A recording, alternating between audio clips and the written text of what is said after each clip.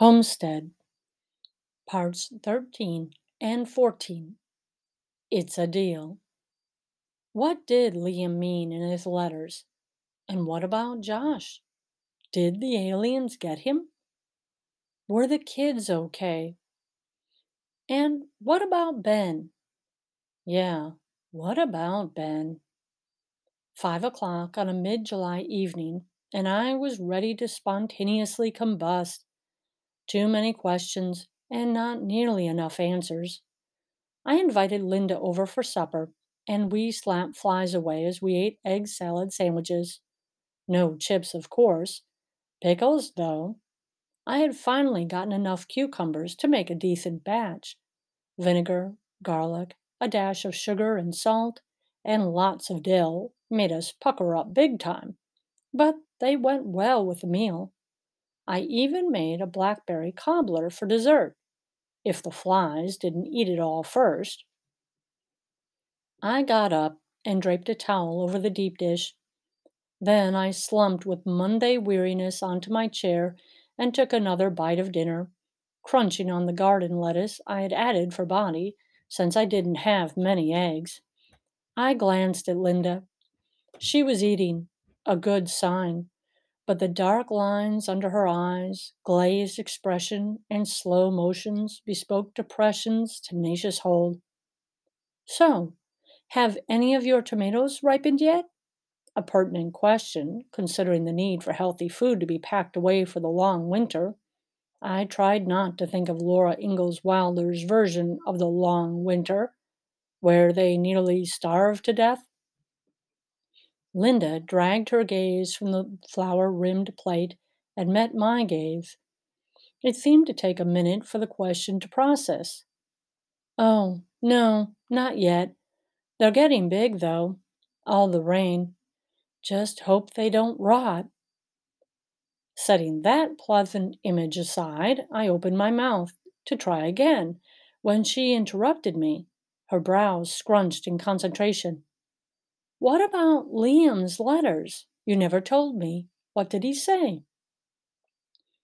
I sighed. How much to share, or how little? A strong desire to make something up, something truly interesting, washed over me like a cool bath. It would be fun to imagine that he had spent the last weeks frantically busy, heroically saving the Pacific coast. But no, they weren't terribly fact-filled. The first was ridiculous. He was in complete denial that technology had let him down, let us all down. He insisted that it was some kind of prank, though by the end of the letter, he seemed to be considering that the idea it might be a nefarious attack by a group of villainous hackers. His words, not mine. The letters were from early on and just now got to you? Mail had been traveling in spurts and drips. All his letters, at least the 3 that I received, were written in the early days. The second seemed to take the situation more seriously, but he was still convinced that the snafus would be cleared up quickly. He made a joke of the fact that everyone in the hotel was swapping medications to manage their various conditions. I cringed at the thought of him trying to substitute something for his daily prednisone, not the kind of medicine that you want to play merry-go-round with. I studied Linda, knew she had bared her soul about Jared, and had to tell the truth. Liam spent the first 2 letters telling me that the whole thing wasn't really happening. By the third, he had faced some version of reality. He spent that letter telling me that he loved me and the kids. Linda clasped my hand and squeezed. We both tried not to cry. I would have failed miserably had it not been for a sudden squawking outside the door. Linda ran into me as we both rushed for the door. Bouncing off each other like school kids racing outside for recess, we managed to make it to the door, disheveled but humans among us. Linda and I returned to our repast and did an amazing job finishing off the egg salad and an embarrassing amount of the cobbler. Though it was still midsummer, the days weren't getting any longer, but slowly shortening, with lingering evenings being the best part of the day. We decided to sit out on the front porch as the sun set and the sky turned from pink and yellow into a fiery red. If I had had any wine on hand, I would have offered her some. The trees across the road rippled in a gentle breeze, and birds twittered from the electrical lines. I wondered what would happen to those ubiquitous black wires. Would they surge with energy once again someday? Or become useless like dead snakes and drop to the ground in imitation of some dystopian novel? I glanced aside and saw a tear slip down Linda's face. For the first time, really, I cared about her. Not the usual, "Hope you're doing well," that we send in quick messages, or the "How's everything" in passing, but the heart wrenching sensation you get when you feel another person's pain. I rubbed her back. "Josh and Jared will be okay." It was an ignorant comment. I knew it, and she knew it. She swallowed, gulping sobs, and clasped her hands, shaking with pent up tension. She slid her gaze my way. "You don't know, do you?" I attempted an easy nonchalance and shrugged. "Tell me." "Jared wasn't crazy. There are aliens."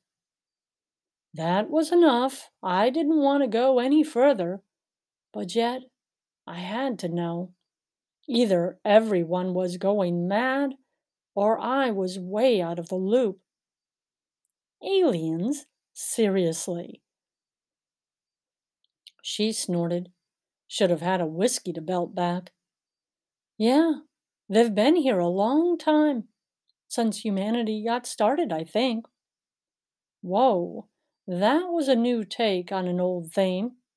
They've been watching us since when? Linda straightened, rubbed her listless arms, and exhaled a long breath. A weary pedagogue having to go round 10 with a recalcitrant student. "Not watching. They've been raised with us.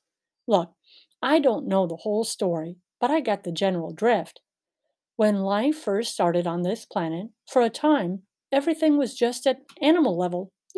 Fish and birds, creepy crawly things, and then mammals and more adaptable creatures. At some point, I have no clue when, there was a divide. Actually, from what I understand, there were several splits. Some of the more intelligent or adaptable animals, pre-humankind, survived, while others fell by the wayside. Was there warfare? A genocide of sorts? Can't say if they were capable of comprehending that sort of thing, but it happened nonetheless." My gaze strayed to the flowering rows of Sharon bushes. Their starburst pink flowers with white centers sure looked beautiful. I didn't want an anthropology lesson. I always figured that we could clog the earth with what we didn't know about our past, and our ever changing hypothesis about our true origin should be taken with a proverbial grain of salt. Anyway, Linda must have sensed my mood shift. She hurried on. "These alien beings came along and decided." For the rest of these and other episodes, visit Kindavella Homestead by A. K. Fraley.